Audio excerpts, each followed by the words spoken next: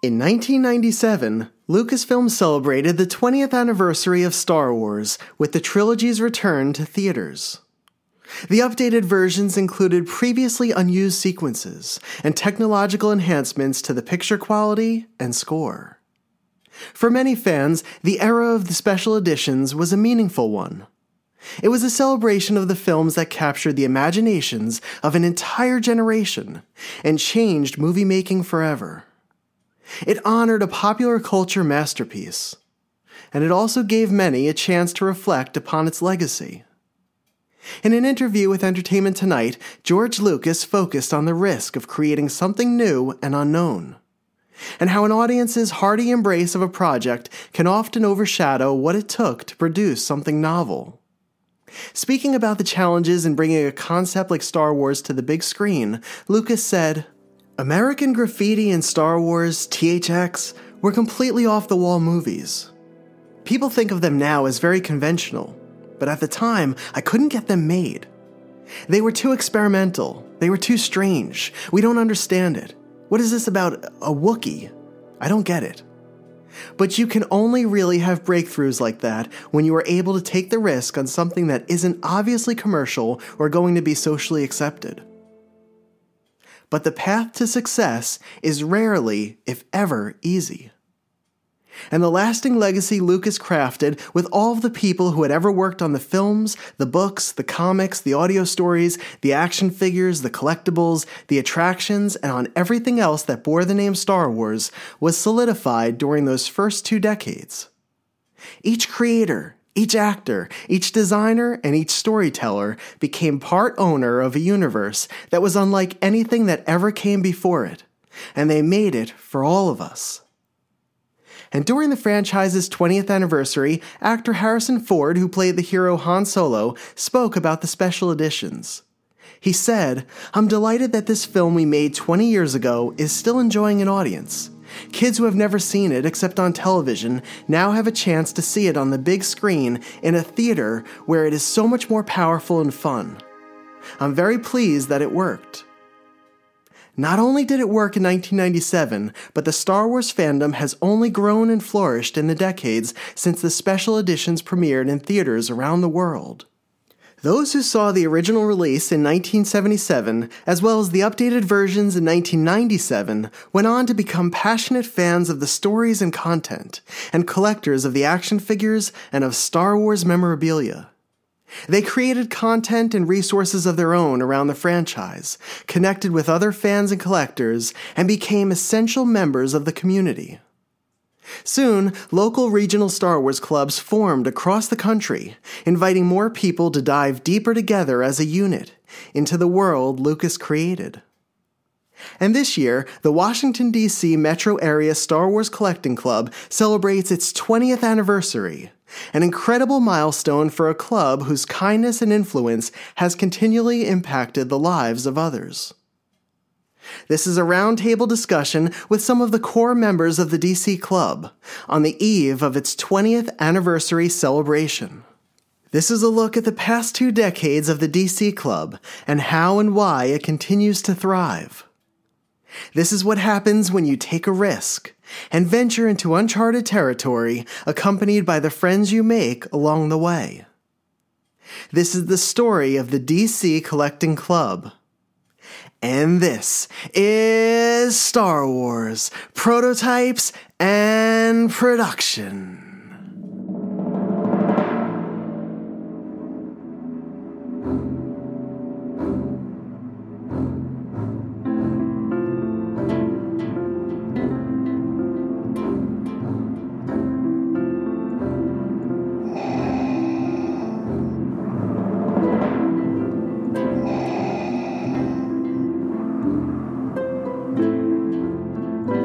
From Coruscant to Tatooine, and every planet in between, Star Wars, Prototypes and Production, with your host, David Quinn.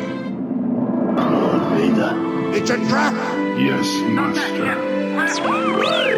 Whoa, we're gonna have company! Have to stand and fight. The more you tighten your grip, Tom, the more star systems will slip through your fingers. I want to learn the ways of the Force and become a Jedi like my father. The Force will be with you, always. In 2003, Mike Kurtz formed the earliest iteration of the Washington, D.C. metro area Star Wars Collecting Club. While it originated as an online group, the club had its inaugural in-person meetup that same year, on September 13th, 2003. And over the past 20 years, the club has been home to many collectors living in the Washington, D.C. area. What began as a way for collectors to buy and sell items, as well as to talk about all things Star Wars, has shifted into something bigger and even more meaningful. The club has served as a hub for collectors and has led to deep friendships and a true sense of family. And that has always been the essence of Star Wars. The DC Club has been a positive force in the community as well, connecting with many local charities and raising money to support them through activities and creative creations. In 2016, members of the DC Club took part in an ICE event that allowed them to showcase their region. ICE is an acronym for International Collectors Event. It is a private gathering held every few years in which Star Wars collectors from around the world gather in a specific location of the country to tour collectors' homes and to attend group functions unique to the area. For Star Wars collectors, hosting an ICE event is truly an honor and takes a bantha-sized amount of planning and hard work to make it happen. And the DC Club met the challenge and provided its peers with a weekend to remember. Maintaining and growing a club over 2 decades is not an easy feat. And that's what makes the 20th anniversary of the DC Club so very special. To celebrate this milestone, members of the club are hosting what they call a Kessel Run on Saturday, April 22nd. A Kessel Run is a day-long tour in which attendees will travel from one collector's home to the next to see a variety of storied and impressive collections and to spend time with other collectors. And the 20th anniversary weekend will conclude on Sunday, April 23rd with a Star Wars celebration in Silver Spring, Maryland. The DC Club will kick off the event with a panel reflecting on its 20-year history, followed by a Lucasfilm-approved private screening of the film Return of the Jedi at the AFI Silver Theater and Cultural Center. Ahead of this monumental event, I wanted to sit down with some of the core members from the DC Club for a 20th anniversary roundtable. I've known some of them for years, and some of them are newer friends. But each one carries that passion for Star Wars and collecting that you and I both share. Today we'll speak with Martin Thurn, Eric Janicki, Matt Fox, Tom Boone, Hector Hilario, Marcus Galloway, and Jonathan McElwain. Although they came into the club at different times and their collecting interests vary, they all share a similar heart and a true love for others. So please, grab your favorite beverage, come pull up a seat, and join us around the table as we get to know a little more about the DC Club from our friends who have made it a creative and meaningful group over the past 2 decades.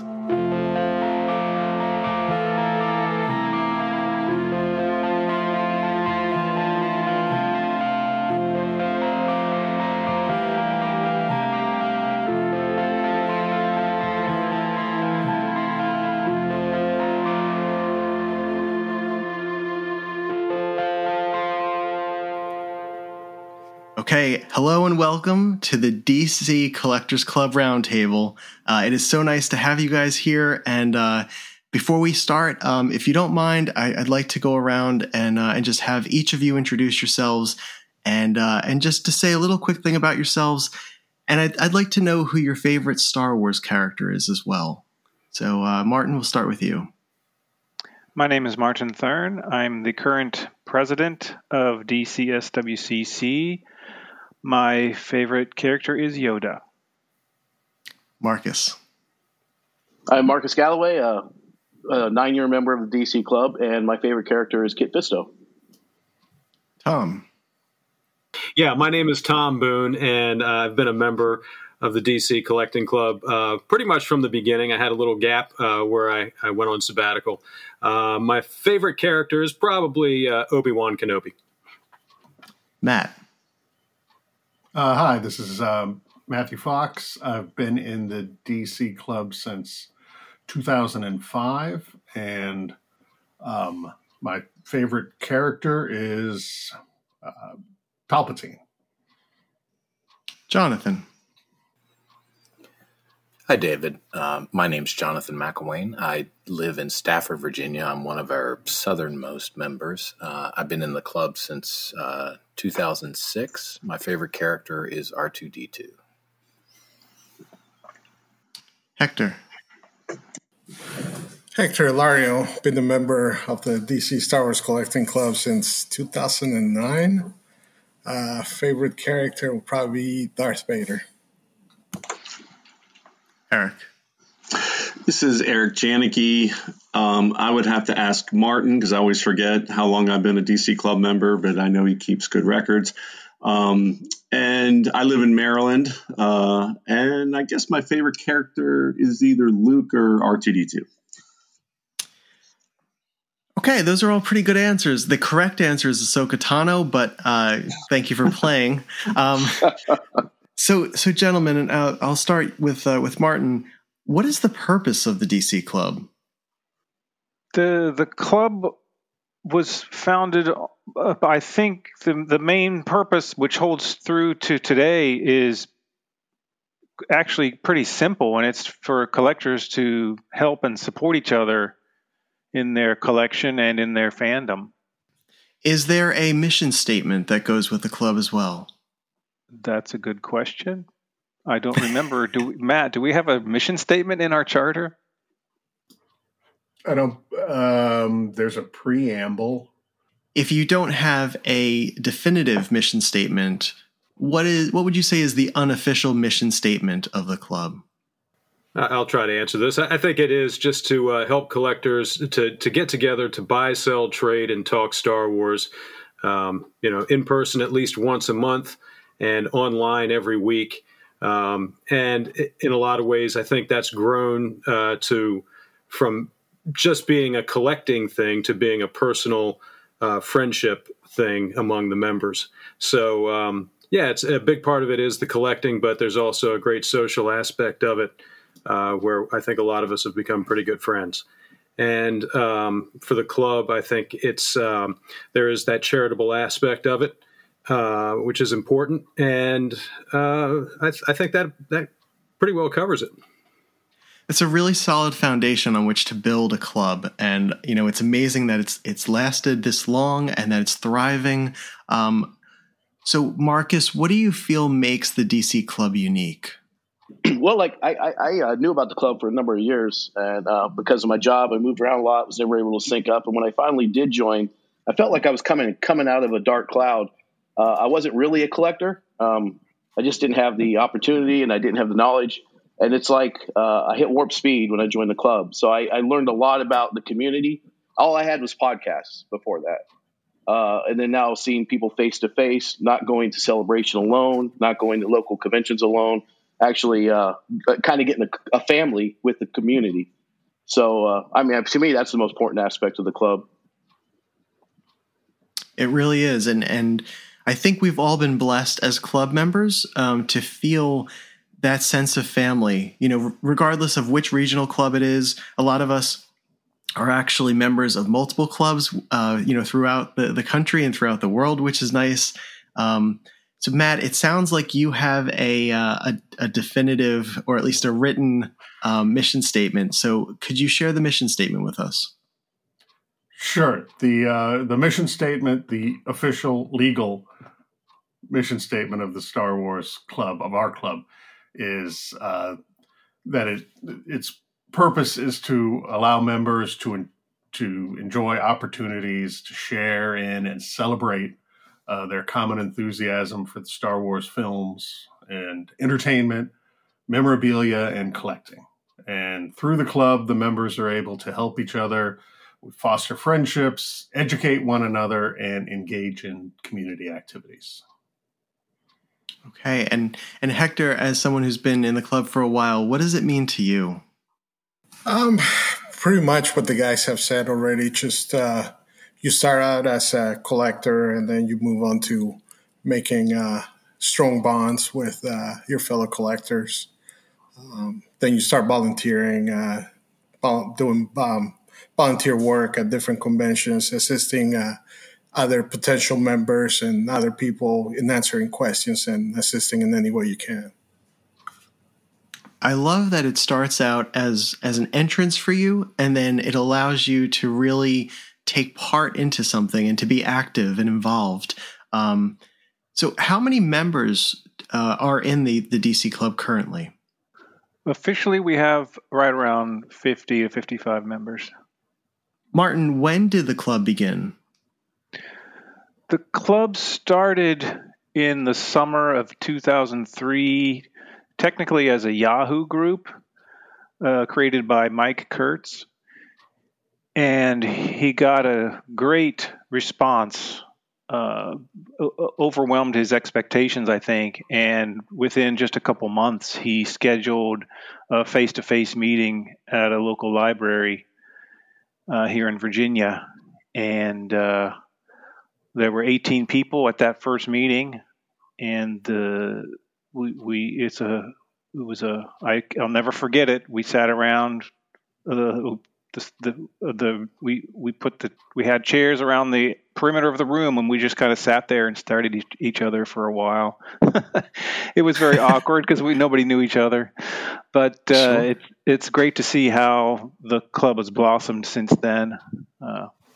We've kept up the tradition of monthly in-person meetings. We have not missed a month except for during COVID, but we still had virtual meetings and outside parking lot meetings before they let us indoors. And it's just been a whirlwind of activity ever since 20 years ago. What propelled you to want to be part of the club? And for all of you who set it up initially and who were there at the first meetup, what was that like? Because I know I've spoken to people. I'm part of the Empire State Club and a few others, and I've spoken to many people where their first experience is somewhat of an intimidating one, a scary one, where you're taking that step and going, okay, I'm going into somebody's house, or I'm going into a library where I'm going to be with people I don't know. So if a few of you would like to speak to this, how was that first meetup for you? Well, I wasn't at the first one. I did come to the second meeting. I saw that the first one was happening probably on a Rebel Scum posting or something like that, but I was too intimidated to go to it myself. I thought, no, I couldn't possibly do something like that.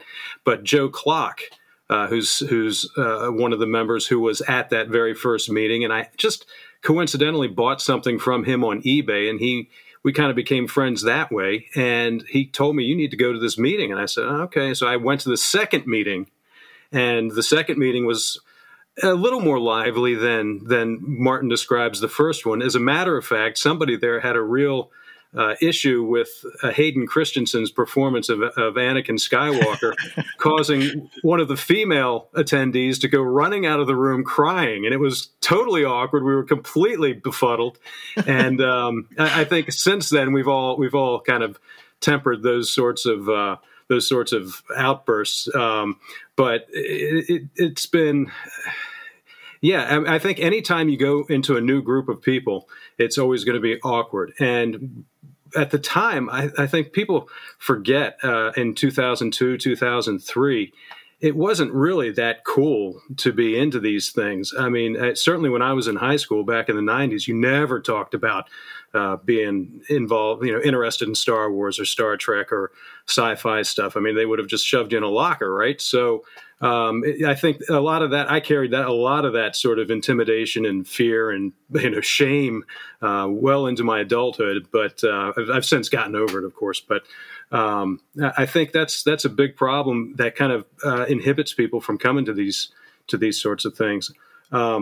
We've had a lot of people. He mentioned we had 50 people now, but we've had, Martin, how many have we had? Hundreds of people over the years that have come and gone for reasons who knows? People get in and out of this stuff, but it is intimidating. But I think if you come to these meetings and you see a lot of the same people there, and there's that core group that's always there, and I think that people become comfortable with that core group, like Martin.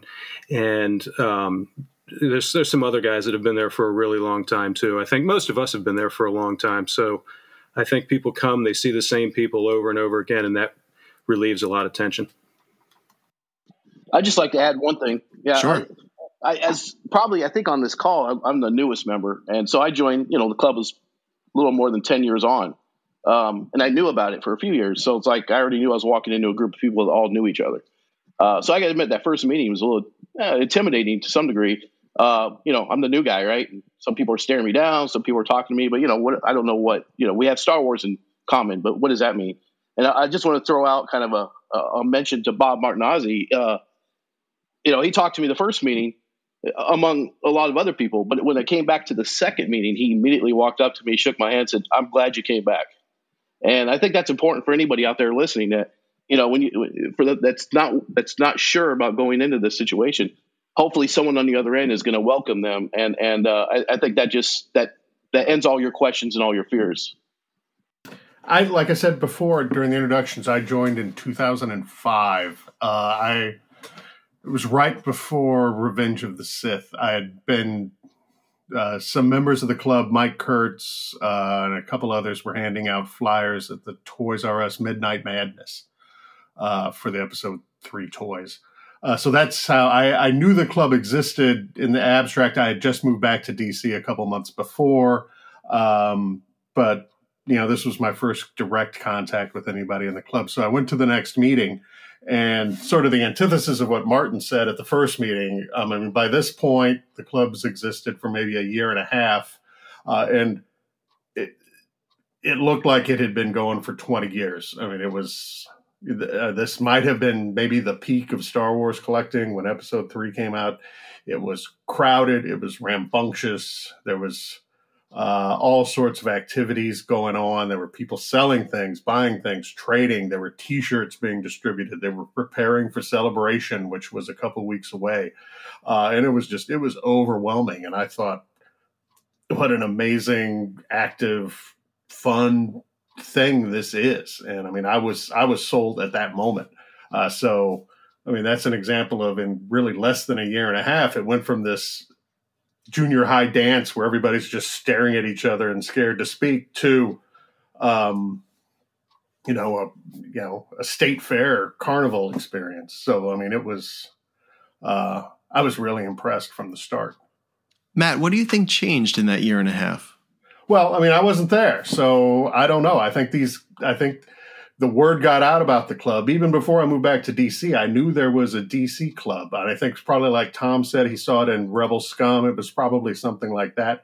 So I knew the club existed, even living in the Midwest at the time. I think it was the right mix of people at the right time. And, a lot of those original members, most of them are gone or long gone. They were committed to the club, and they were committed to making it work, and they were getting the word out. They were handing out these flyers and trying to bring people in. And there were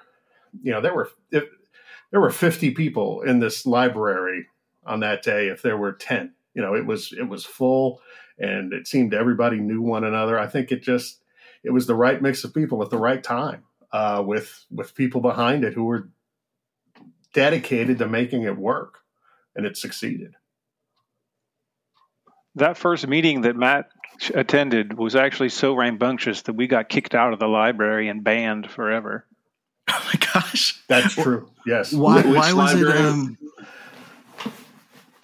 The actual reason we got banned is because the libraries do not allow money changing hands in the library. And of course, people are doing trades and deals, and I bought this for you and I got that for the other guy.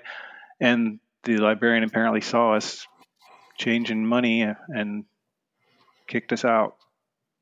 Wow. I remember that was a big deal for a while afterwards. But it must be said, those things were, like Matt said, they were like carnivals. The guys were bringing crates, literally gigantic plastic crates full of toys, and it looked like a show. Some of these meetings looked like a toy show. It was like going to a little mini Star Wars celebration, in Loudoun County or something like that. It was it was packed. They were packed, and there was just tons of stuff to buy and sell, and it was encouraged, and everybody, everybody, that was the reason to go, was just to go and buy stuff. There's probably hundreds of thousands of dollars exchanging hands in those early meetings. Well, and of course, as collectors, the opportunity to go to a place where you can pick up stuff for your collection, regardless of what it is, whether it's posters or figures or prototypes, is certainly a draw. And to have that excitement as well, too, as you said, where Matt, from your first trek out, basically going to a place that was shut down, afterwards. I've noticed on your website, on the club website, that you guys are still having meetups taking place at a library. It sounds like almost every month. Is that correct? Yeah, that's correct. Well, that's not 100% correct, right? I mean, I know the board has started to try to introduce more social items in lieu of the library meetings, right, guys? Yeah, we try to mix it up, but we definitely meet every month. Yeah. Oh, yeah. We meet monthly. I think the idea is that the library is a public place. It's not in somebody's house, and people can. It's just easier for the members, for us members to have people come there rather than. And in fact, when we have meetings at people's houses, or we don't. Those are not announced publicly. It's. I think the public library meetings act as a way to, allow new members to come in. And then once we kind of get to know you and you've kind of established yourself as a, as a member in good standing, so to speak, you'll start to find out about these, other meetings at people's houses. So, yeah, the library meetings act as sort of like a gateway drug. And I like that you have a set standard meeting, and then you do all these other outside meetings and events. So, Jonathan, can you give us an idea of what a typical DC Club meetup is like? Yeah, well, I mean, just to I guess hammer the library thing. To anybody thinking about doing this sort of thing, the library is a really good option. As Tom or someone else said, it is sort of a neutral ground, right? So it's sort of. It would be more intimidating, I think, to end up showing up for your first meeting as at somebody's house. That's kind of a whole nother level of maybe overcoming shyness that's inherent in a lot of us. But the other thing is that space is free, right? And you don't find much of that, even in sort of community buildings or whatever. It's sort of a good, not a loophole, that's the wrong word, but it's a good way to get it. Really, for the most part, you just have to sign up for those spaces. And we've already kind of talked about the pitfalls of that. But, at this point, it seems like, roughly half of our meetings in a year, maybe more than that, are library meetings. But those events at collector houses are the other thing. And when I first started joining, a lot of times we would be doing a library meeting, but the local collectors kind of in the area around that meeting would open up their houses before or after the meeting.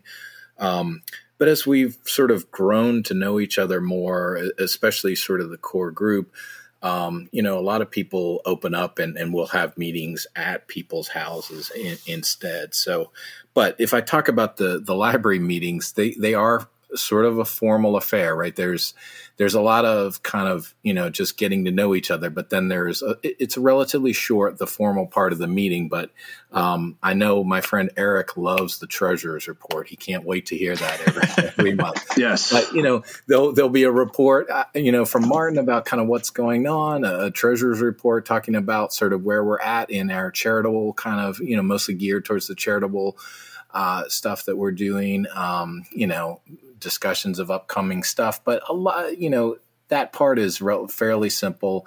And then it kind of goes back to just people, catching up and wheeling and dealing and all that good sort of thing. I like that you have that balance. And I think it's really important because even having a small formal segment in your standard meetings shows that you care, you have the the charitable aspect that you're working on. You're also working toward the future of the club as well too, and that this isn't just something where you all choose to just kind of come together, hang out, and then leave. There is an element of it that is really important, and I think a lot of times, sometimes clubs forget about that consistency, and the planning behind it, and the checking in and making sure that everything is going the way that you want it to be. So it's nice that you have that. And then the majority of it is spending time together. For any of you that have hosted a meetup at your house, what's that been like? Well, I'll jump in. So, one of the things that the club did when I started, it was almost all library meetings. But then twice a year, the club would do social events. There was a summer social and a winter social.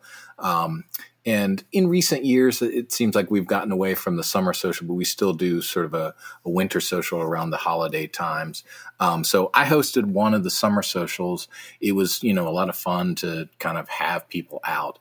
One of the strange things, I guess, is that, although we're all DC metro area, we all live fairly far from one another. So if I think about everyone on this call, it's like at least an hour from my house to anybody else's house. So it always feels a little bit like you're putting people out to kind of have them out to your place. But that's really true of all of us. We're really sort of an outer circle around the DC area. But it's great to have people over to visit your collection and, kind of just share with them. They might see what you bring or what you talk about.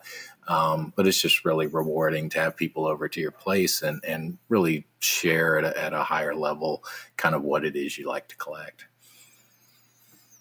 And I know I enjoy that. On the flip side, I love going to see people's collections. I get inspired by the ways they display things, the things that they find are important, and just hearing their stories about their collections. So I really relish that part of our hobby and our group. As collectors, that's really a way for us to get to know other people, because once we see what they collect, we see how their mind works, what's in their heart. And I've found that doing tours of other friends' collections helps me to not only understand them better, but to get closer to them. So it is nice anytime somebody opens their home. I think that's an amazing thing, because a lot of times you're opening it to strangers as well, too. And there's a mutual respect that happens with these events. Is there anyone else who's hosted?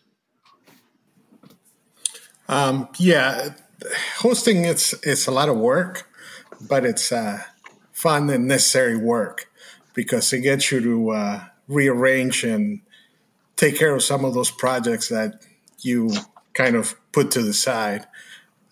So they're a lot of fun, and just having people over, it's these people are not strangers. I mean, you see them once a month, you see them during the calls, you see them all the time. So, it's just like having family over. It's a beautiful way of putting it. I haven't hosted, and I've been at everybody's house, I think, except for Eric's. But I will say, as an attendee, it's a very expensive process at the end, because I always come home with a list of things that I got to have because somebody else has one. So that's the negative part, if there is one. So I just wanted to point that out. Mm-hmm. I've been lucky enough to host a couple times. I think everybody here who has hosted has hosted more than once. But it's it's not a showy thing. It's not a, come on over here and look at all the great things that I have. But it's, if you didn't have people over to see, you're sort of collecting like just, in a vacuum or something almost. But it allows people to come over and they comment and they say, why did you put this here? Or I know you have this, why isn't it out? Or something like that. You get input, and this is what we do. This is our hobby. And, it's an opportunity to, get input and share with other people, and not in the abstract, but in actual, concrete manner, to get, input onto to what you're doing, and maybe get some affirmation about the whole thing, which, is always good when The alternative is, maybe you just have a bunch of boxes in your basement and you don't know what to do with it. When you see other people's collections, you get ideas and you get motivated. Yeah, it's kind of the direct way that we make each other better collectors. I think it gives a purpose to collecting as well, too, that goes beyond just acquiring, right? And, having people that we can share it with, having the discussions, all of that really seems to raise up what collecting means and what our hobby means.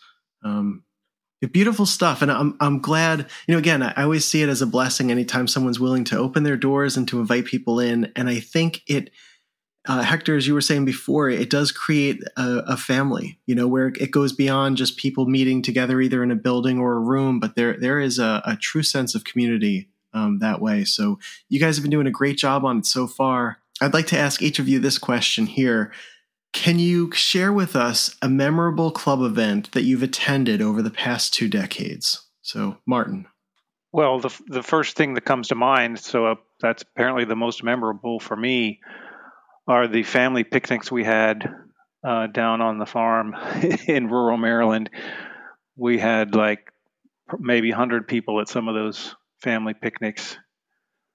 We got the babies playing on the blankets, all the moms getting together over here, and then the toddlers on the tire swing, and the tweens on the hayride, and it was an amazing experience to see everybody together like that, all brought together by, nerds who are Star Wars collectors. And what was the purpose of these picnics? How did that come along? It's just one of the things that the founder, Mike Kurtz, wanted to do, because we had a picnic that very first summer after the club was only around for 8 months or whatever, and everybody brought their family, and it was just kind of like a magical time. And we did that for, I think we had 6 picnics at the farm. Those were the summer socials I referred to. Yeah. Okay, that makes sense. Marcus, is there something that has stuck out to you? An event, a meetup? Yeah, this might be an easy one. Going to celebration with a club is a lot different than not going with the club. I did the first few by myself.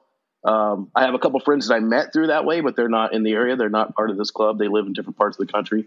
But going with the DC club, and actually, volunteering at the table for the booth for a few hours, kind of like I felt like I own celebration, because I'm there with people that are connected to other people, and you get to see the other clubs there, and it's like you're nodding back and forth each other. You may not, and that's how I started to get to know people from other places, parts of the world, not as a collector, but just as a fan, So yeah, I feel like you almost like being an insider at Celebration, and the club brought me that. So to me, that's kind of one of my favorite parts. That's really special. And anytime you go to Celebration, it's a huge place, but just where you do feel like you have a team with you. I don't, there are very few things that are as special as something like that. I'm glad that resonates with you. Tom. I'm glad I had a few moments to think about this, because the obvious answer is, of course, ice. And I hope somebody talks about that in a few minutes. But on a very personal level, in 2012, I put together a convention, a sci-fi and comic convention for my daughter's school as a fundraiser. And I went to the club, and I'd been out of the club for a couple of years, and Martin graciously allowed me back in.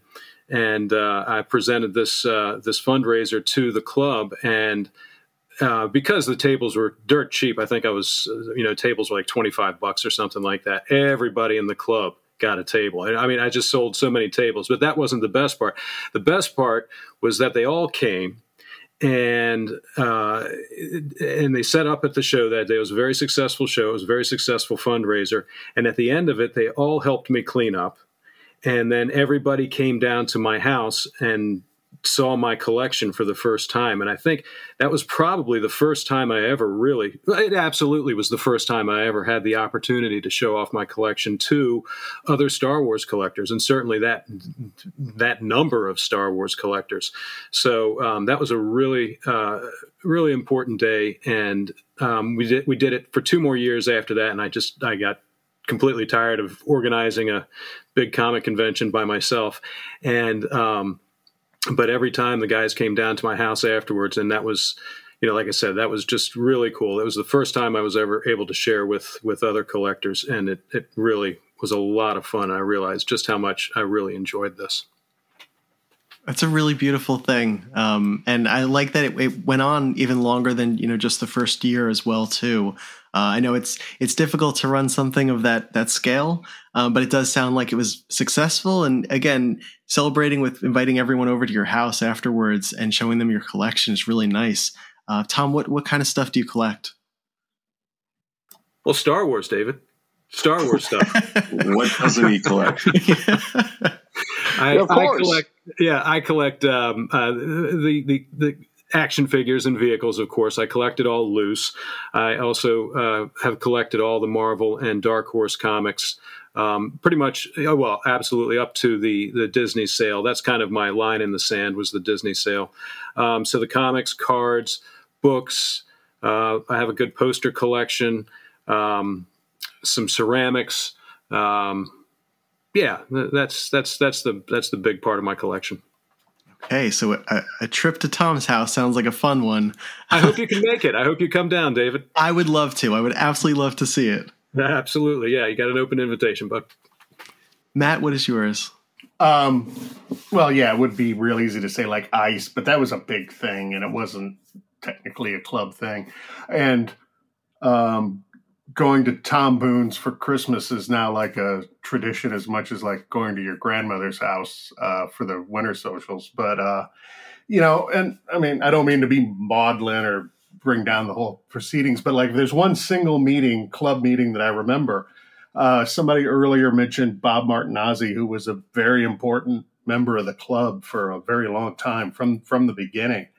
And he died a few years ago from cancer. It wasn't sudden or anything, but he died on the day of a club meeting, and a lot of people learned about it at the meeting, and it really just sort of became like a memorial for Bob, and it was really touching and emotional, but it wasn't, people weren't crying or breaking down or anything. It sort of became, a little celebration of him just because it happened on that day, and we were all coping with it at that moment at a club meeting. So, I mean, there's been a lot of happy club meetings, but, they're all happy and they all kind of blend together, of course, over 20 years. But that, for obvious reasons, sort of stands out as the one meeting that I probably remember most. Bob was a Luke Jedi collector, and he was somebody that I only had the chance to meet once. But I was very fortunate to have known him through Sky and Steve's podcast, as well as the website that he had where he logged a lot of his collection. And I learned a lot about Luke Jedi from him. So he was a blessing. I'm glad that turned out to be a celebration. It's a tough time. And at the same time, too, it's nice that you were all able to be together during an announcement like that and during a time like that of losing a friend. It was also, amazing how many people turned up at his funeral. Not that was a meeting by any stretch of the imagination, but we were all there. It was. We definitely lost an important person. Not just for the club, but we all lost a friend. And it's funny how these things happen, where maybe you're not that tight with them. I was from speaking for myself, I wasn't that tight with Bob for a lot of years, but after we did Ice, we really kind of connected a little bit, and I liked him, I really liked him, and I don't know why, it didn't work out earlier than that, and so it's sad, and to lose somebody. You would think in a club like this, it wouldn't be that much of a big deal, it's just like, it's just somebody died. But it really was pretty impactful when he passed away. And I miss him. And it's funny, Matt mentioned that Bob's death wasn't necessarily sudden, and at his funeral and the reception afterwards, they handed out these programs for the funeral. And we often joke that Bob knew that collectors would be there because the program for his funeral had Bob with he was a droid builder, and he had an R2-D2 that he took to the White House. He took to Caps games, and he just loved showing his droid off for kids and families. But his picture, the program for his funeral had him on it with R2-D2. So of course all the collectors wanted to keep in a copy, but dang it, there was variations of the program with like the wrong date, his wrong age, and we often joked that he purposely made typos on the so us collectors would go crazy trying to sort through the basket to make sure we got one of each variation. So that was kind of that just put a smile on our face at his funeral. And as to echo what everyone else said, and Martin could probably say it the best. I mean, Bob was just such an integral member of our club and sorely missed by everyone. Bob joined the club at our third meeting, and in a way, he kind of took it to the next level, and he or at least he was totally integral in getting the club to take off as it did. He was on the board of officers from the very beginning when he joined, and he was active in everything we did, the charity, the special events, the picnics and socials, and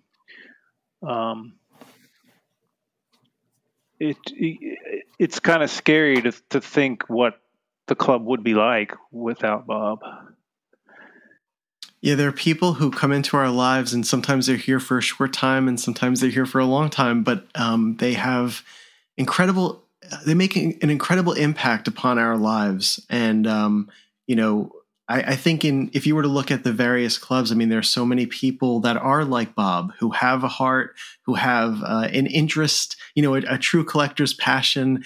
And so for me, getting into these collecting clubs and getting into the world of Star Wars, it was something that started out as, very simply just liking the figures that I grew up with, the ones from my childhood, and it's turned into something much, much more. And again, what I keep hearing from all of you is that the friendships that have developed, the family aspect that we have as collectors, it just seems, it seems to be one of the reasons why a club like yours has thrived for 20 years.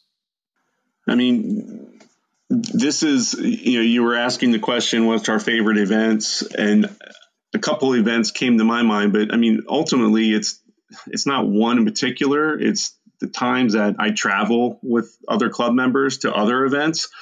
We carpool together to meetups in New York or in Pennsylvania, or we, travel together to Celebration, as Marcus mentioned earlier. And it's just those times where you're just hanging out with each other and living life, not necessarily talking about collectibles or Star Wars stuff. You're just talking about life and their families. And for me, that's an important part of this club in my life, is having meaningful relationships with other adults, and it's just great that we can talk about Star Wars and collecting and stuff. But at the end of the day, that's just things and stuff, and items in your life. I mean, what you really value and treasure are those meaningful relationships with. And I mean, over the years I've been part of the DC Club, I've been very fortunate to forge, many relationships with, everyone on this podcast and many others. So yeah, I mean, that's what's important to me, David. And bourbon.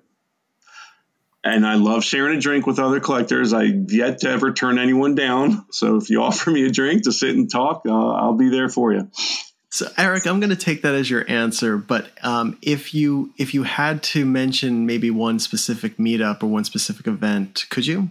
Yeah. So if there is one specific event I can point to that I just wanted to highlight is one of our members, Bill McBride, used to live in Virginia and now lives in Texas, and he's like working on spaceships and stuff, real spaceships. But he invited the club to come to his house to help count his Darth Vader collection for the Guinness Book of World Records audit.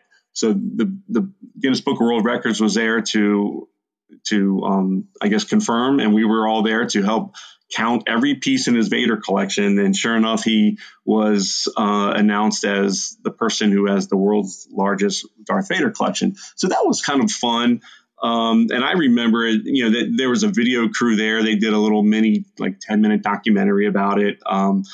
And it was just a fun day hanging out with everyone. And I actually remember it as a time when that's when I was invited to be a host for the ICE event that DC hosted in 2016. Martin asked me that day to be a host. So I kind of always felt that, that was a special time for me, that they thought, that enough of me as a club member to be a host for ICE. But yeah, so Bill McBride being the Guinness Book of World Records, he originally was in the DC Star Wars Collecting Club. So that was kind of cool. It's very cool. A day at Bill's house is always a good one. Jonathan, how about you? Yeah, I'm going to cheat a little and talk about a category of events. And I guess if you need to press me, you can press me for one of them. But we've done a lot of midnight events. And I suppose midnights is in quote, but we've done a lot of midnight, toy release events.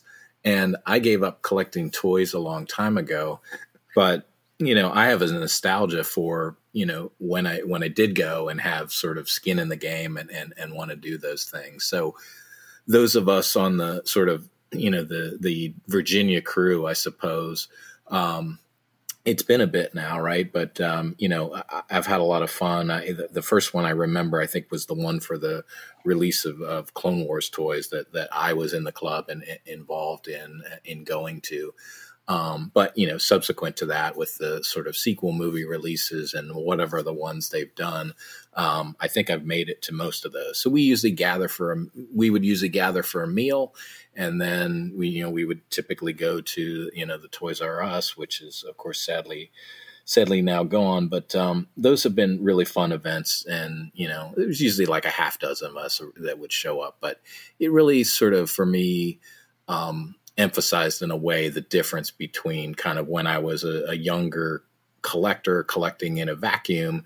I was going to these midnight sales and I didn't know anybody in this line of 30 people. Whereas, now I was sort of one of, a person there who had a whole crew of people, and it was just way more fun to kind of be there with your buddies, kind of doing that, even if you weren't necessarily interested in the things that were happening.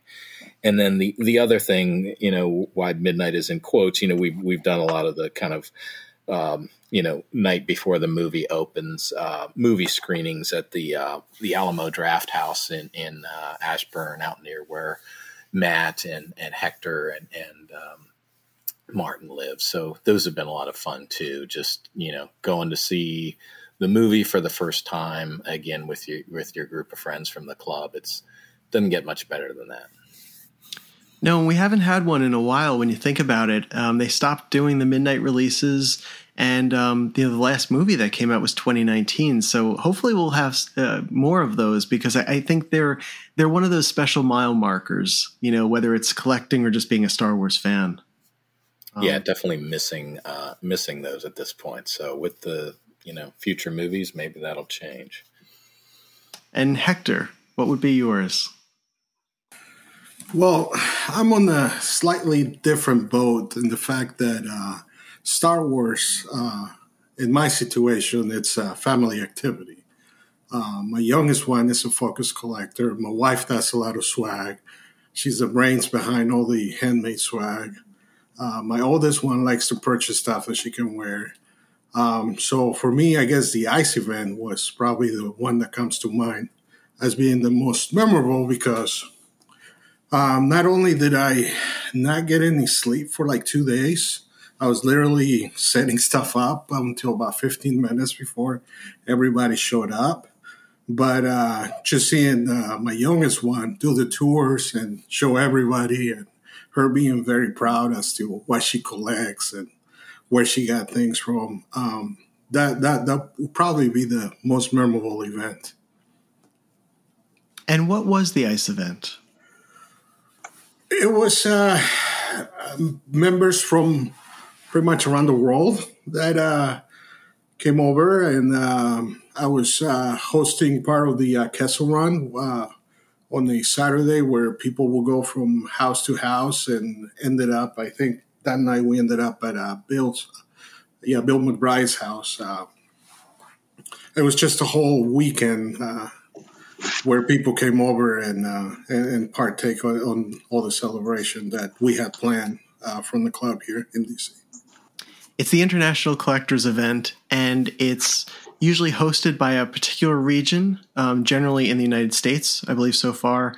And a region of collectors will host different events in the area, and then we'll have meetups at their homes. And so it's nice to know that that DC was one of these, host areas. And it sounds like it was a wonderful time as well too. When was the ICE event? We held the ICE. We call it DICE for DC ICE. DICE was Labor Day weekend of 2016. There's a lot of planning that goes into those events, but it's totally worth it. We get 100 or so of the kind of top collectors from around the world to visit your collection. It's just a major accomplishment is one way to put it, but just a point of pride, I guess, for collectors. Yeah, it's a great event, and it is really special, and it's one of those that it brings in people from really literally all over the world. Okay, I want to get into the structure and the culture of the club a little bit. Eric, what do you think is the secret to the club's longevity? The free table. So the secret sauce. Yeah, the secret sauce is I'm half joking. I do want to talk about the free table that's kind of been a tradition at our club meetings. But I think the secret sauce is just that we make it about the people. And again, I mentioned earlier just about the relationships. We're more concerned with not necessarily what you collect or what item you got, even though those are all questions at our meetings. It sparks conversation. Hey, what did people pick up new this month? We're just there to support each other, and I think, as Matt said, that's in our mission statement, and Martin said that. We're there to support each other, and what comes of that is just personal relationships, and you just get to know folks, and you get invested. So you're not just there to try to buy something or to try to sell something. You're there to become invested in these other collectors' lives. And I don't know. I just think that's a big part of life. And as adults, you crave that. And secretly inside, you want to be around like-minded people that you can just have conversations with. And I mean, that sounds silly or goofy maybe to some folks who are hearing this for the first time. But if you kind of just deep down, I mean, that's what life's about. And that's what this club's about. And I don't know how else to say it, but maybe that's a secret sauce. But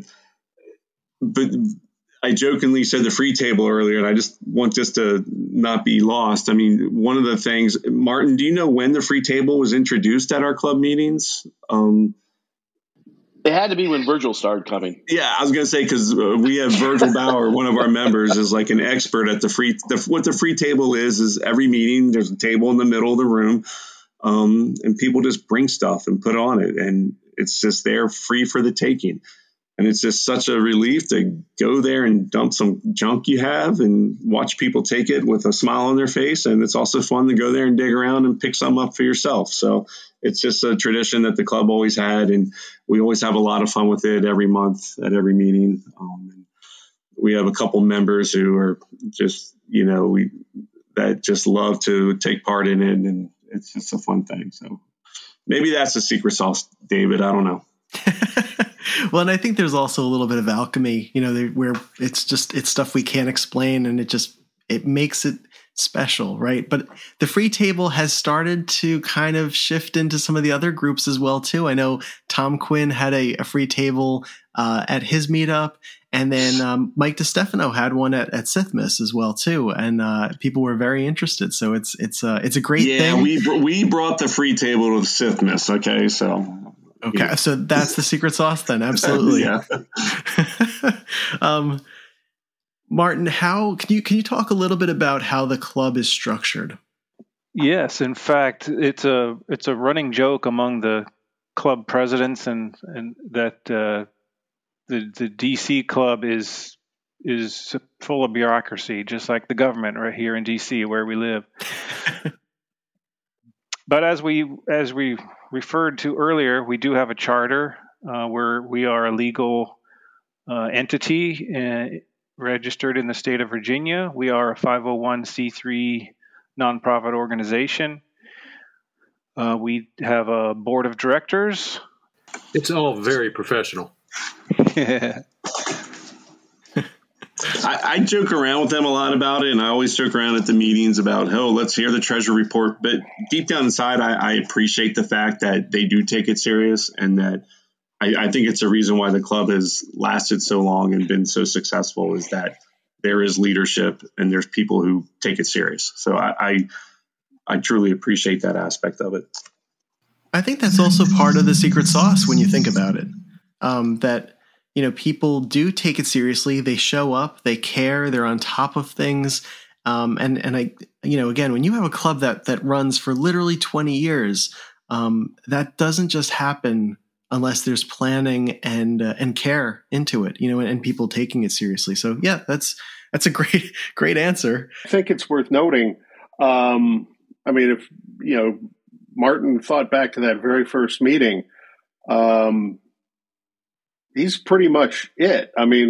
Especially amongst like the leadership of the club. The club got going, it got established, it was very successful, and that's all due to the efforts of the people who were originally there and created a great organization that was just as organized as we are now. But all those guys are pretty much gone now. Martin is our chairman now and has been for quite a while, but he's the third president, chairman, whatever you want to call it. We've had, a lot of clubs are driven by the force of a single personality or, something like that, or a core group of people that are, just have been there the whole time. And in many ways, we've turned over membership once, twice, three times, maybe even, depending upon how you look at it. And it's, this underlying structure, I think, that allows it to survive turnover. DC is a very transient area. I'd think only a few of the people on this call are from DC or the DC area. We all moved here, and many of us will move away at some point. We have a lot of, members. The most common reason why somebody's going to leave the club is because they leave the area for work or for whatever reason. And it's this organization that allows it to continue and be strong, I think. And a few of you have alluded to the fact that there is a small core group that really helps to keep this club running, even through its various challenges and people moving away and shifts in leadership and direction. What are some of the challenges that you have faced as a club? Well, certainly you nail it right there. It is trying to find events that will appeal to a lot of people to get them to come. Even our 20th anniversary event, it's the ticket sales start slowly, and you wonder why is this going so slowly? And don't people like this? Wouldn't you like to do this? Wouldn't anybody like to do this? We've had a number of ideas come up, and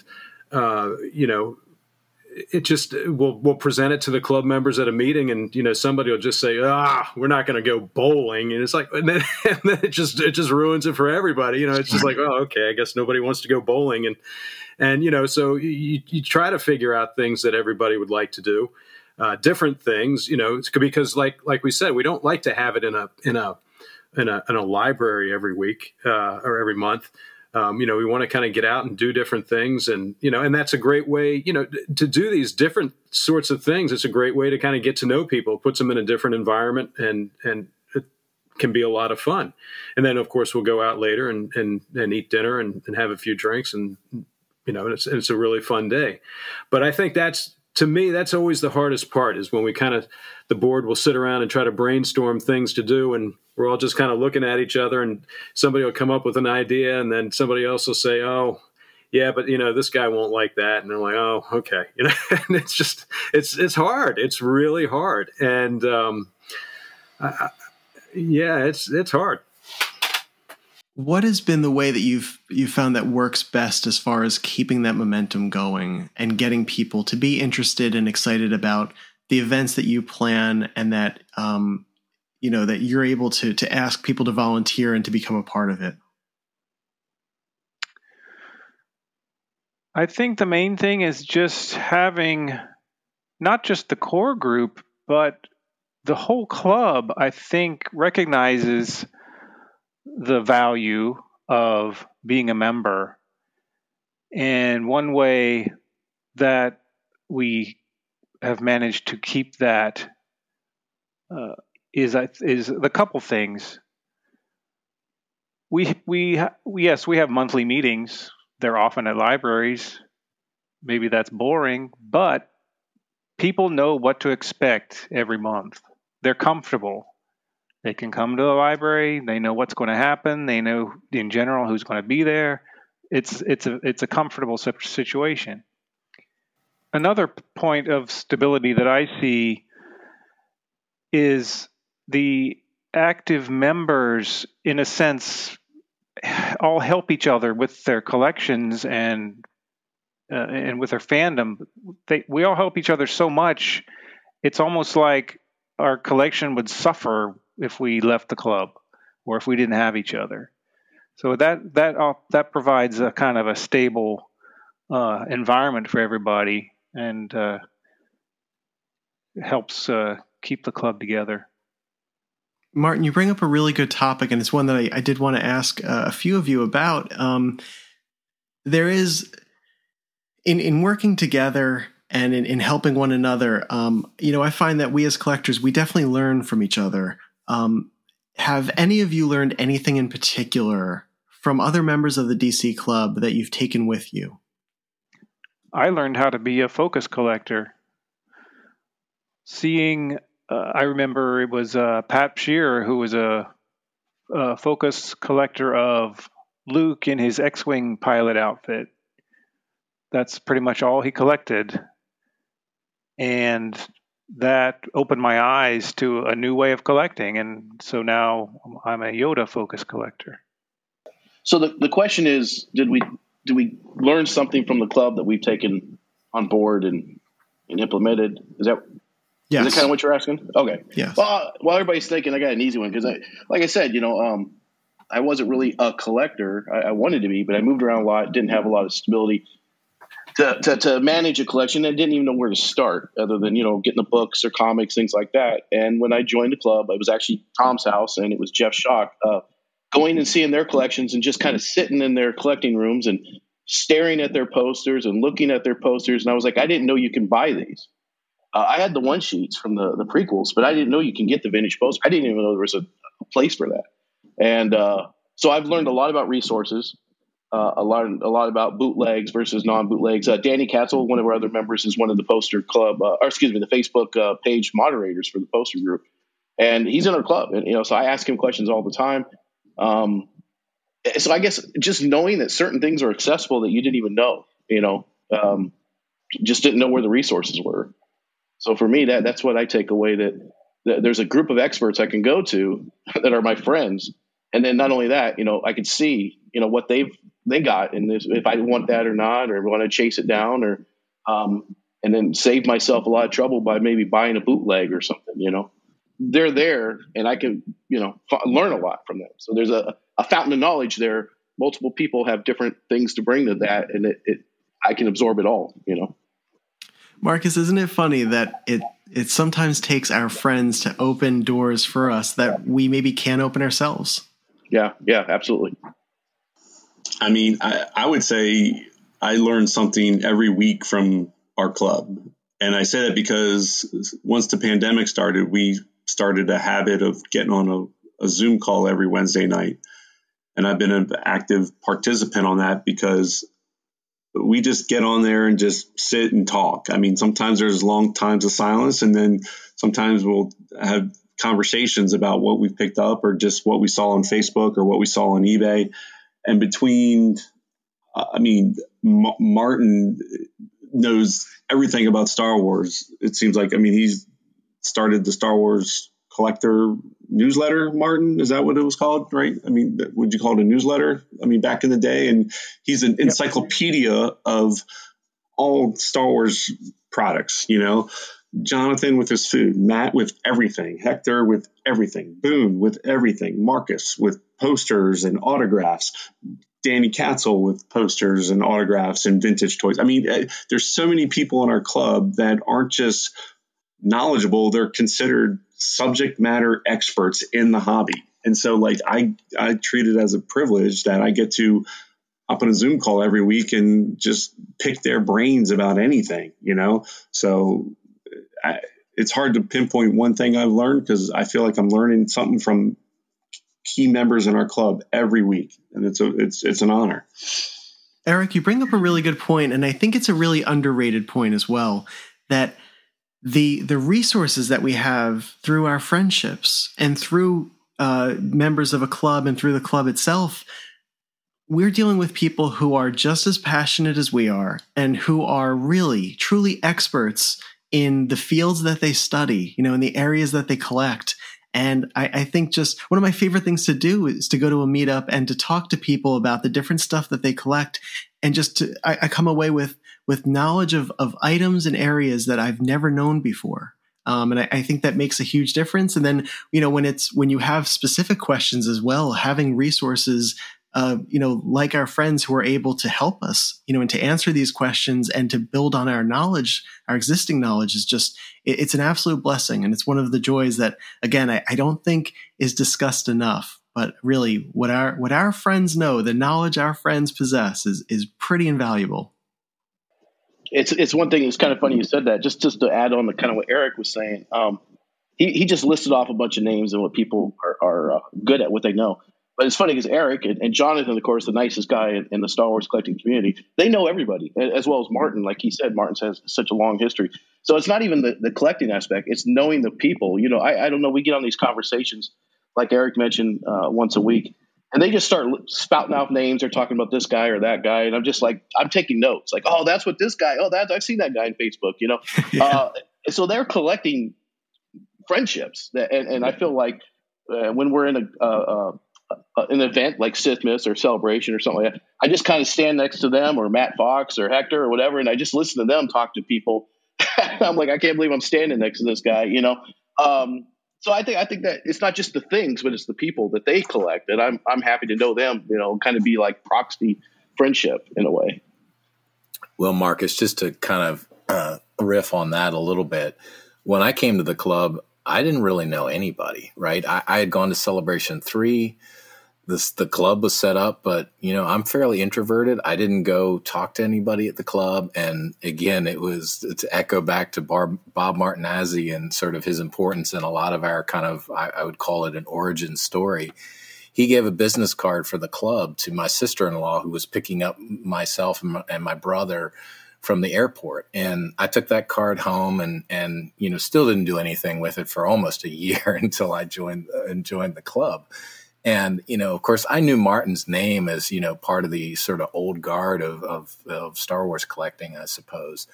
But it was really for me getting to know Martin. And then I connected with Gus Lopez a little bit on, just doing some trades and stuff. But really what I learned was just the importance of friendships. And to some extent, I think some people listen to these things and say, well, you are collectors. It is a little bit more about, things just than friendships. And that's fair, right? But in both sort of friendships and just the importance of networking with other collectors. And, I am hardwired, introvert kind of thing. So it took a lot for me to overcome sort of my own sort of, embedded nature to kind of get to know people. But man, once I did, it really just changed it changed my collecting, what I could do, what I was interested in. And I am a way better collector for having, been a part of this group. And it really for me really did start here, and the friendships I made here, and just sort of figuring out that, yeah, I could do this. If I could be part of this community, maybe I could be a part of the larger community. So I'm sort of forever thankful for the club to kind of, I don't know, what it's done to just kind of help me in sort of the things I'm interested in. It's funny you mentioned being introverted. It actually took me 2 years from learning about the club in 2007 at California, Celebration 4, and it took me 2 years before I actually took that big step and went to my first meeting at a library. So that's definitely something that I saw in a bunch of the collectors, how the transfer of knowledge and how willing they were, and passing it along and making you feel welcome and, making you feel part of the group. And I guess that's probably the biggest thing I've taken from other collectors is just try to emulate them and, make myself available to as many people as possible. One of the things that our founder wanted to do from the very beginning that was to give back to the community. And very early on, he started what became a tradition of creating custom exclusive lapel pins of Star Wars characters that we would take donations for, and all the proceeds go to local children's and family charities. We've produced 10 pins in the last 20 years, every 2 years. And we've raised over $43,000 for various charities over the years. Special thanks to Lucasfilm for approving our designs and allowing us to do that work. I think that's a big part of it too, when Lucasfilm acknowledges and approves the designs and for this work. What types of charities do you work toward? We focus on charities that help children and families. For example, one year we supported the Children's Hospital in DC. We've supported the Tragedy Assistance Program for Survivors. That's for military families. Aluminum cans for burned children. The National Institute of Health. They have a shelter for families. Those are the highlights. And can any of you speak on any of the rewarding aspects or any of the moments from your charitable work that have affected you? Bob was involved with TAPS. I did not know that separately. I was actually involved with them, and I didn't know the club was voting on the pin. I missed the voting. So actually, we were already working on the pin, and we had selected them as a charity without me even realizing that was the charity that I had worked with on my own. My sister was involved with TAPS because her husband was killed in Iraq in 2006. And TAPS is an organization that has like these seminars around the country for spouses, for siblings, especially for the children. And there's a big DC, one in DC every year around Memorial Day. And that's when the one my niece attended for a number of years. And now she's like a peer mentor because she's an adult now. But So Taps does a lot of things. I was aware of them, and again, like I said, Bob was also working with them. I did not know that. And then when we did was the BB-8 pin, that was for Taps. So it was like a nice surprise for me to find out that the club was actually working with the charity that I was already part of. I know that we presented the check. They took us around their offices. They were very grateful, and they stay in touch with us. I know Martin said they're one of the charities that send us a Christmas card every year. Isn't that true, Martin? So I know they. I know it's just nice to see that we're putting into a charity that does good things. Our latest charity pin, which features Grogu, is supporting TAPS. Our next pin will be next year in 2024, and at that time we may choose a new charity, or we may choose to support TAPS again. Well, we also don't we still have some left for Ruth's house?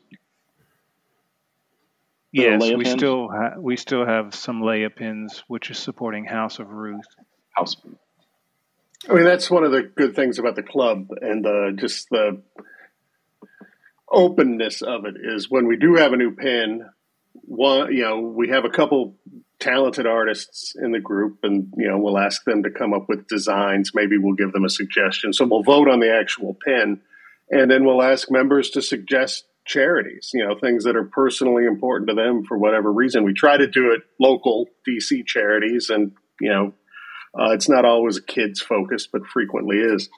So if there is something, if you're a member of the club and you're really passionate about one charity or one cause or whatever, you can propose it. You can advocate, and we vote, and that's how we choose. So we don't really know going in. It's not like the board gets together and says we're going to give to charity ABC. It changes. Sometimes we repeat, and sometimes we welcome new ideas. So again, it's just another way that everybody can feel, some sort of valuable, that every member of the club has input into all the decisions. Attending Celebration, I know that we saw them there, for donations. And there's people that I've seen chase us down, like they come up to the table and say, "Oh my God, I've been waiting for you to come out with a new pin. I want to buy your new pin."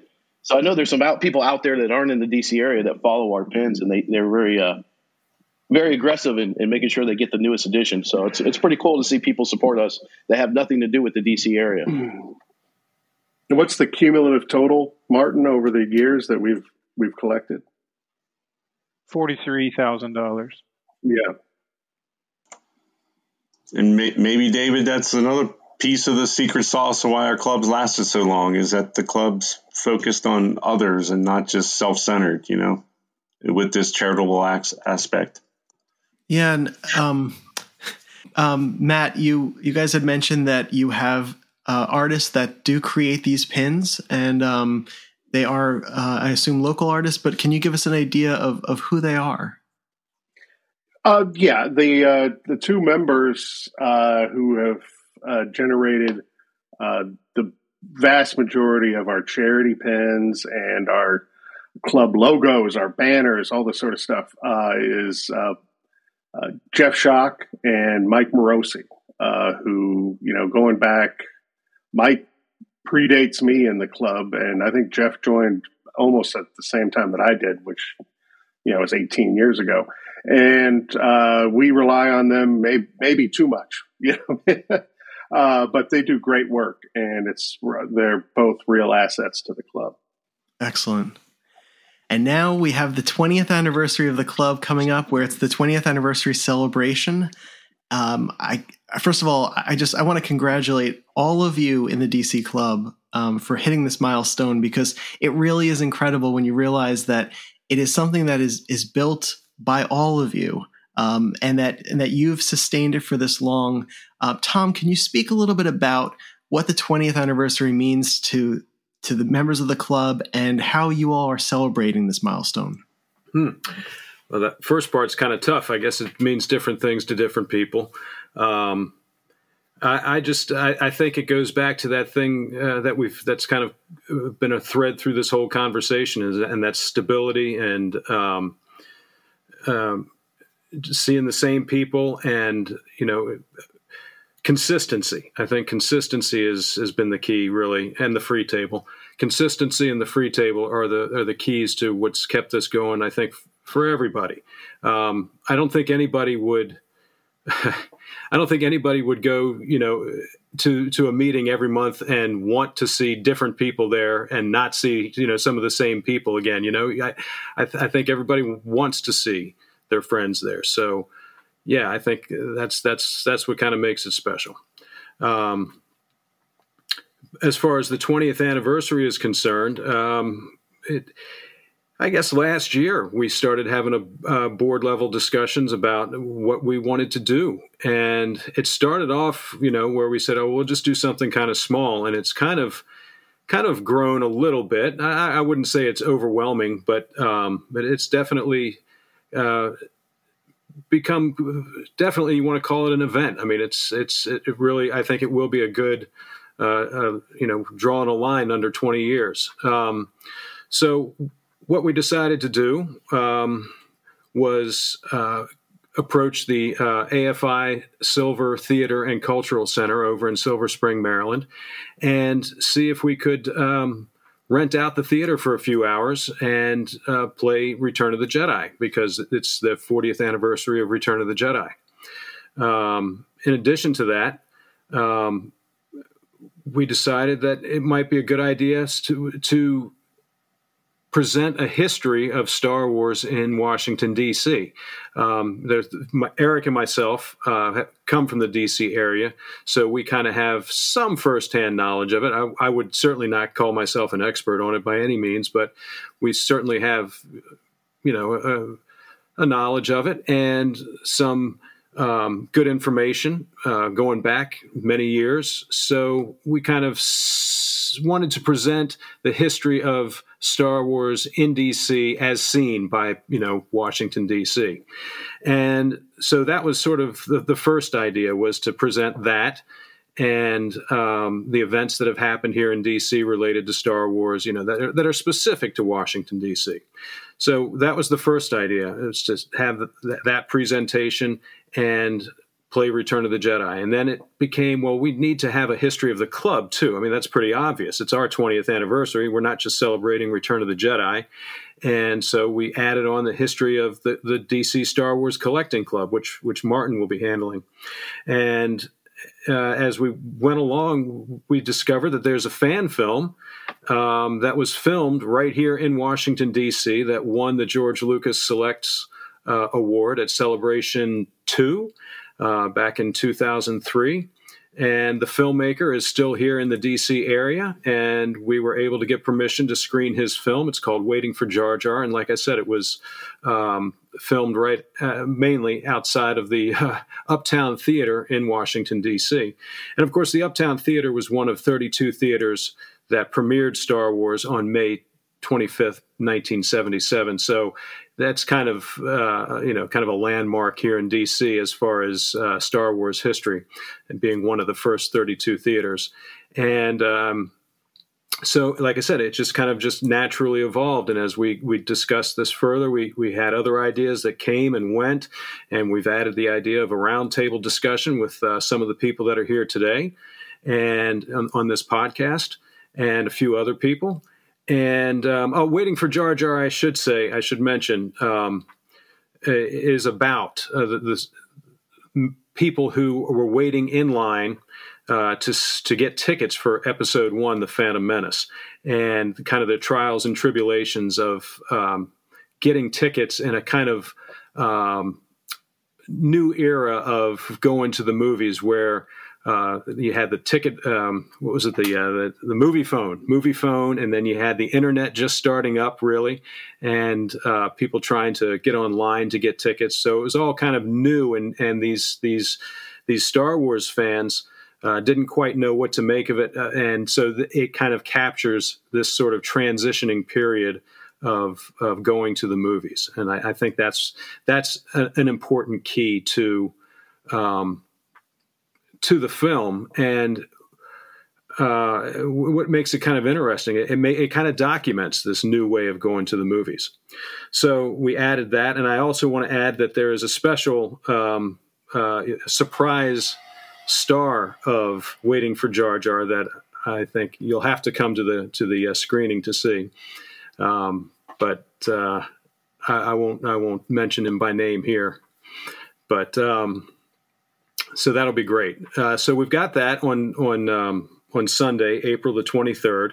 Big event at AFI Silver Theater and Cultural Center in Silver Spring, Maryland. And after that, we're all going to go out to dinner at McGinty's Pub, which is right around the corner.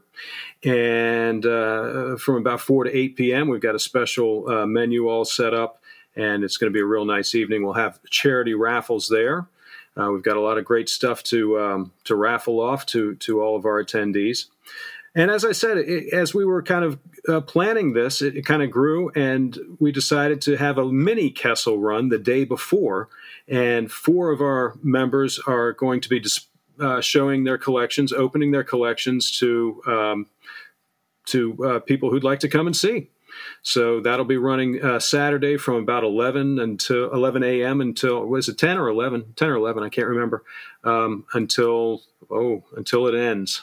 And then, like I said, Sunday will be our big AFI event. So if you'd like to, any of your people like to get tickets to the event, there are still some tickets to the AFI event available. And you can go to the DC Star Wars Collecting Club Facebook page, and there are links there that'll direct you to getting the tickets. Fantastic. And if somebody wanted to reach out personally and had questions about it, what would be the best way they could go about doing that as well? The best way is probably to send an email to president@dcswcc.org, and we'll get you all the information. Okay, and now just a few final thoughts. I have a question for each of you that I want to ask. So we'll start here with Tom. As a club, what things have you done together that you never imagined would be possible? Oh, okay. Let me think about that for a second. What things have we done that I never thought would be possible? Well, I've got to say the first thing that jumps to my mind is ICE 2016. I mean, everybody. I didn't have a whole lot to do with that. My collection was part of the Kessel run, but the people that worked on that, Martin and Jeff Schock, with so much of the swag. Of course, Bob Martinazzi. I mean, I don't even know all the people who really, really worked on the fine details of it. Jonathan, I think you did a lot of work on it. It was, to me, that was one of the best things that I have ever been involved with. Like I said, I just had a small part of it, but so much effort, so much time was put into it. There's just no end to it. And, it was 4 days of people just going to people's collections and having these great parties at night. I mean, everybody here, Matt had a great party at his house. Hector had his collection open. Martin's collection was open. Eric had this great party at night at his collection. And there was a beach party over on the Chesapeake Bay, looking out at the Chesapeake Bay Bridge. Jonathan had a great, it was a big cookout at night with a bonfire. I mean, and his collection, of course, was open. It was just an incredible weekend, and so much work went into it. And it came off absolutely flawlessly. I mean, I like I said, that was absolutely the best event that I was involved with and went to, better than any celebration. It was phenomenal. And I guess I can believe it. I can believe that it happened, obviously, because it happened. But I can't believe it went off as well as it did. And it really did. And I think that the people who came from far and wide really had a good time. And I think that, everybody just poured their heart and souls into making this the best event and putting the DC Star Wars Collecting Club in the best possible light. And I don't know if it can ever happen again. I mean, I certainly think our 20th anniversary of weekend coming up will be a really great weekend. It's not quite as sprawling, but ICE was just that was something else. Okay, that's a good answer.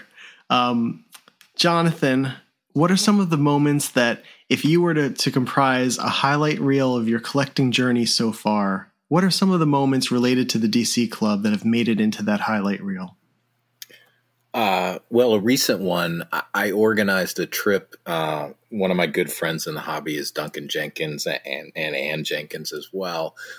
So I had the good fortune to be out at his collection when he opened it, and had for years sort of talked about going there, and finally sort of led the charge in making that happen. So we had 10 of our club members go out and visit the Smithsonian in September of 2022. So so for me, that's sort of one of the standouts.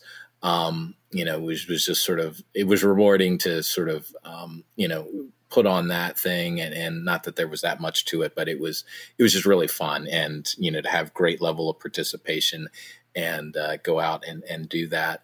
Another highlight, Eric mentioned earlier, Bob Martinezzi being at Caps games, and he would want you to know that it was not a Caps fan. He was definitely a Pens fan. But it was cool to be there that night, because it was like the one and only time that the Caps did a Star Wars night, and but Bob was there with his R2, and Eric and I sort of bought up all the they sold themed warm up pucks for the thing. Eric more so than I, but we bought up most of the warm up pucks, or a good percentage of them. So, that was a lot of fun. And, again, just to echo what Tom said, the ice thing, so all of those are sort of really, for me, like high level standout events, and sort of moments with the club. It's a good highlight reel so far, and I wish you many more to come. Yeah, definitely. And I know there will be, and with the anniversary event, I know that will definitely make the highlight reel. It's nice to know that, and it sounds like for the amount of time and thought that was put into it, and how special it's going to be, and how it's a little bit of everything, I think it's going to wind up in the highlight reel for all of you. Absolutely. Hector, what does Star Wars mean to you? Star Wars, to me, as cliche as it sounds, means family, friendship. Just, there's something about building moments with people that I've grown up with here in my house, as well as people I've gotten to know over the years.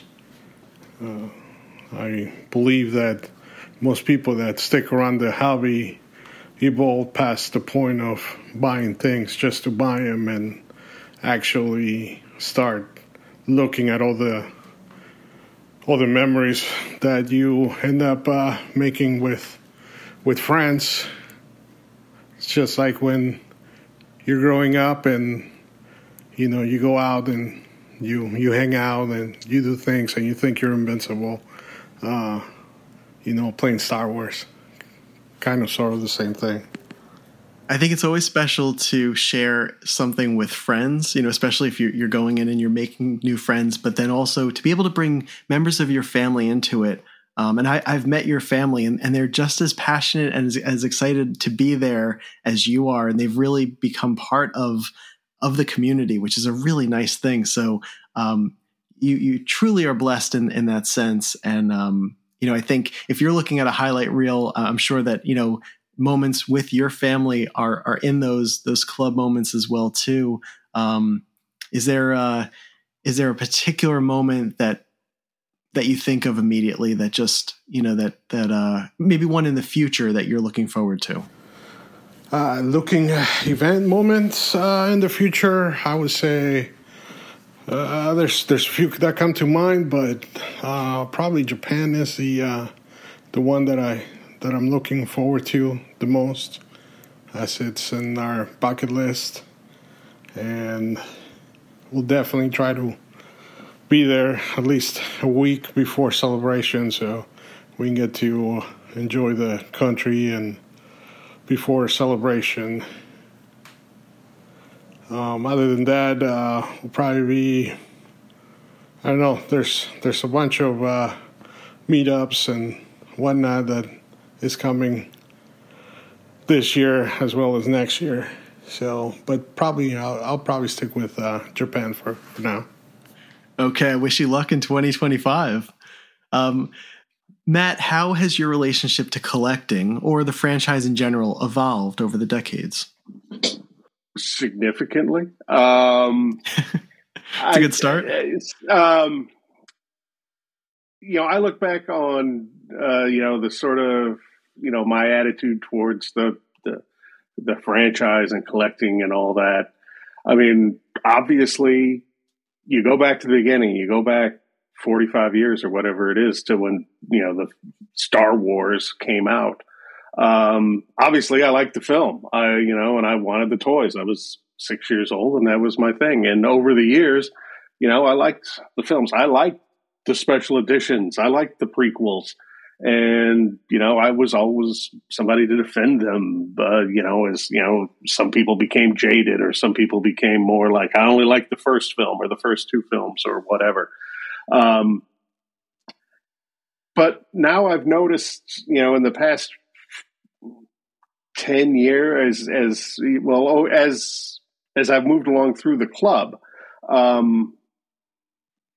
like going to Celebration, just got back yesterday from London.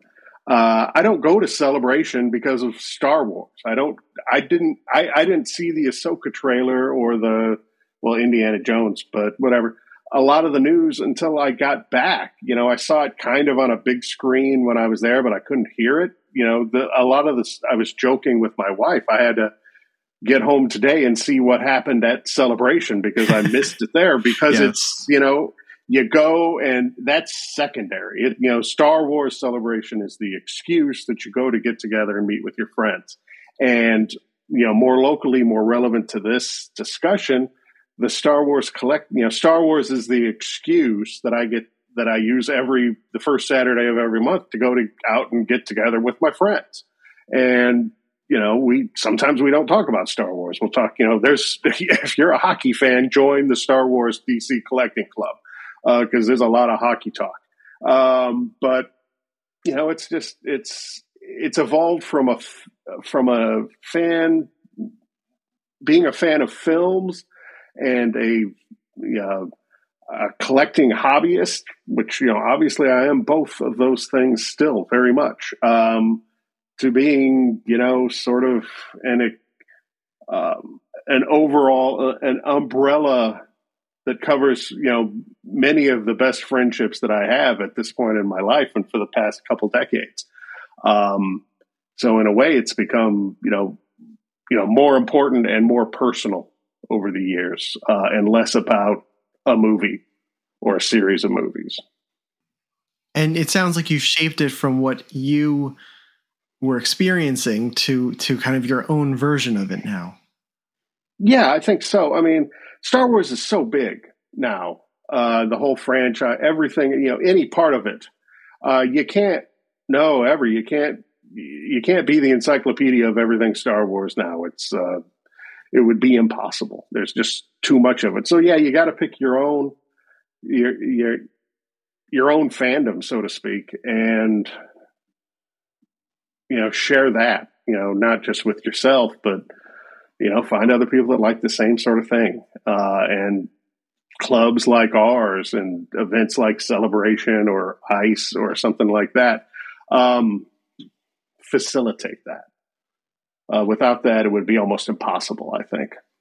Yeah, it sounds like you're using your collecting skills to sort of curate the experience, the larger experience that you're looking for now that you have this knowledge and the networking and the connections and the friendships, that it's really evolved into something personal and special to you.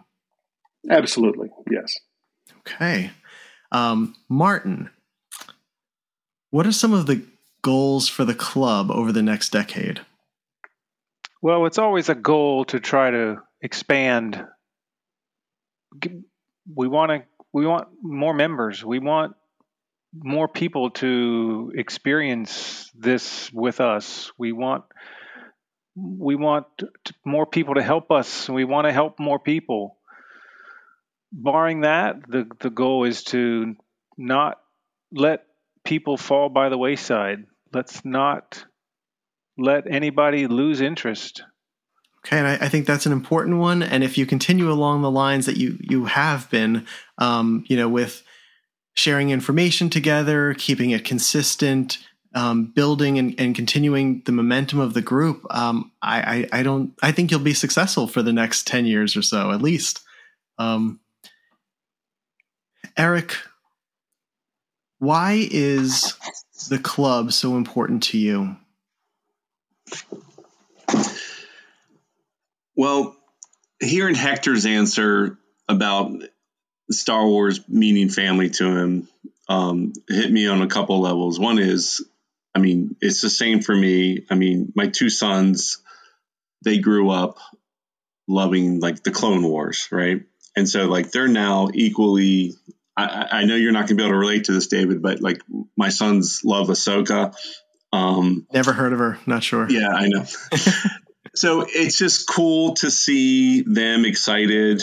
Like with the new Ahsoka show coming out, the fact that my one son has watched the Clone Wars cartoon series, all seasons 5 times over. That's just fun.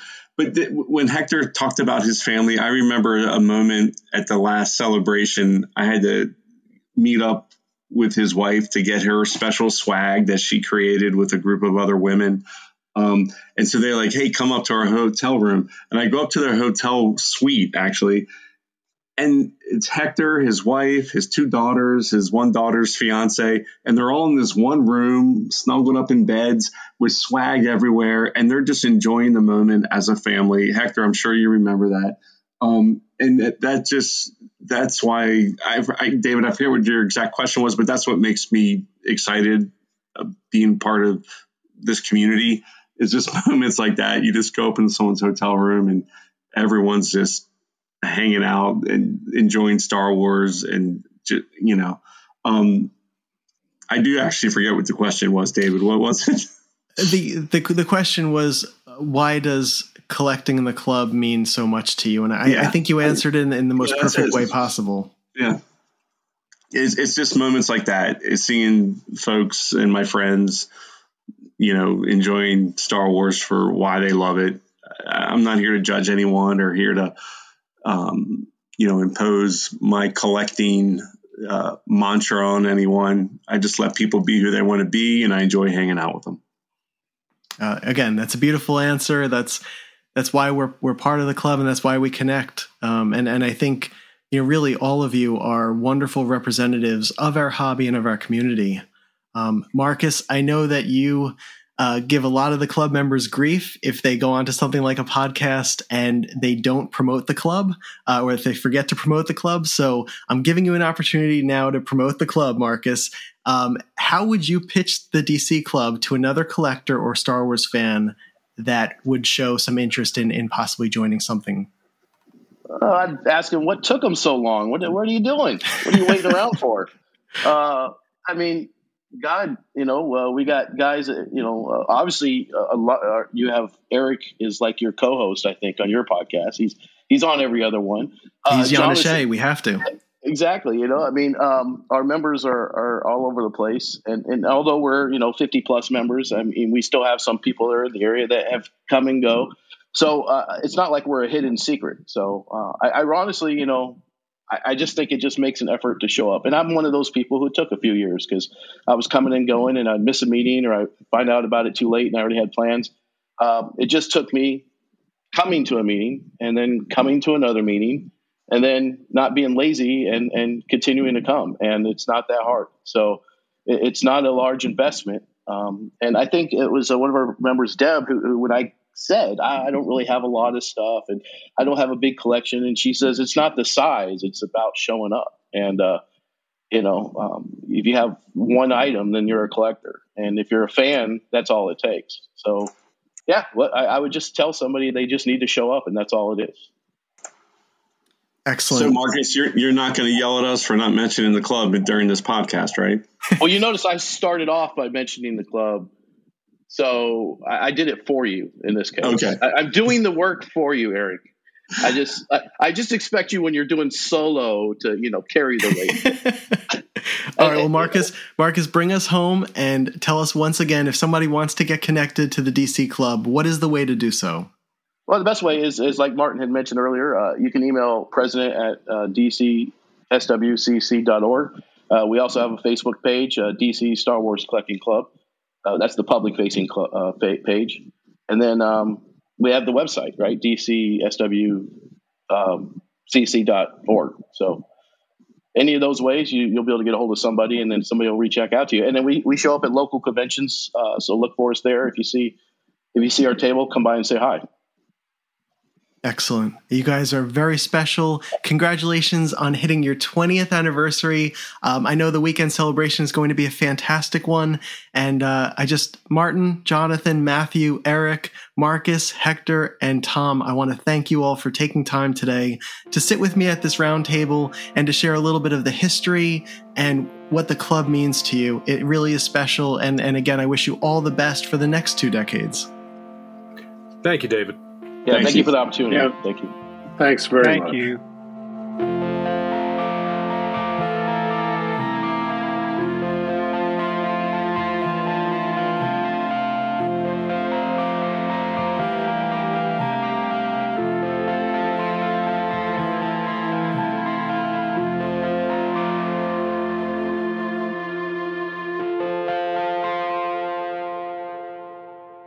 So that's only a taste of the history and impact of the Washington, D.C. metro area Star Wars Collecting Club. If you'd like to learn more about the club or would like to become part of it, please visit their Facebook page or check out their website at dcswcc.org. My humble thanks to Jonathan McElwain, Marcus Galloway, Hector Ilario, Tom Boone, Matt Fox, Eric Janicki, and Martin Thurn for taking the time to sit down with us for the roundtable discussion. I shared an episode last year that highlighted a panel from the 2019 annual, in which members from the Empire State Star Wars Collectors Club shared their story. And with the DC Club Roundtable, I wanted to continue this series, giving members from the DC area the chance to tell their story. Over the next year, I plan on inviting you to more roundtable discussions and episodes with other regional collecting clubs, so you could learn about them as well. And you never know, it might be an episode like this that causes you to seek out a club of your own to join.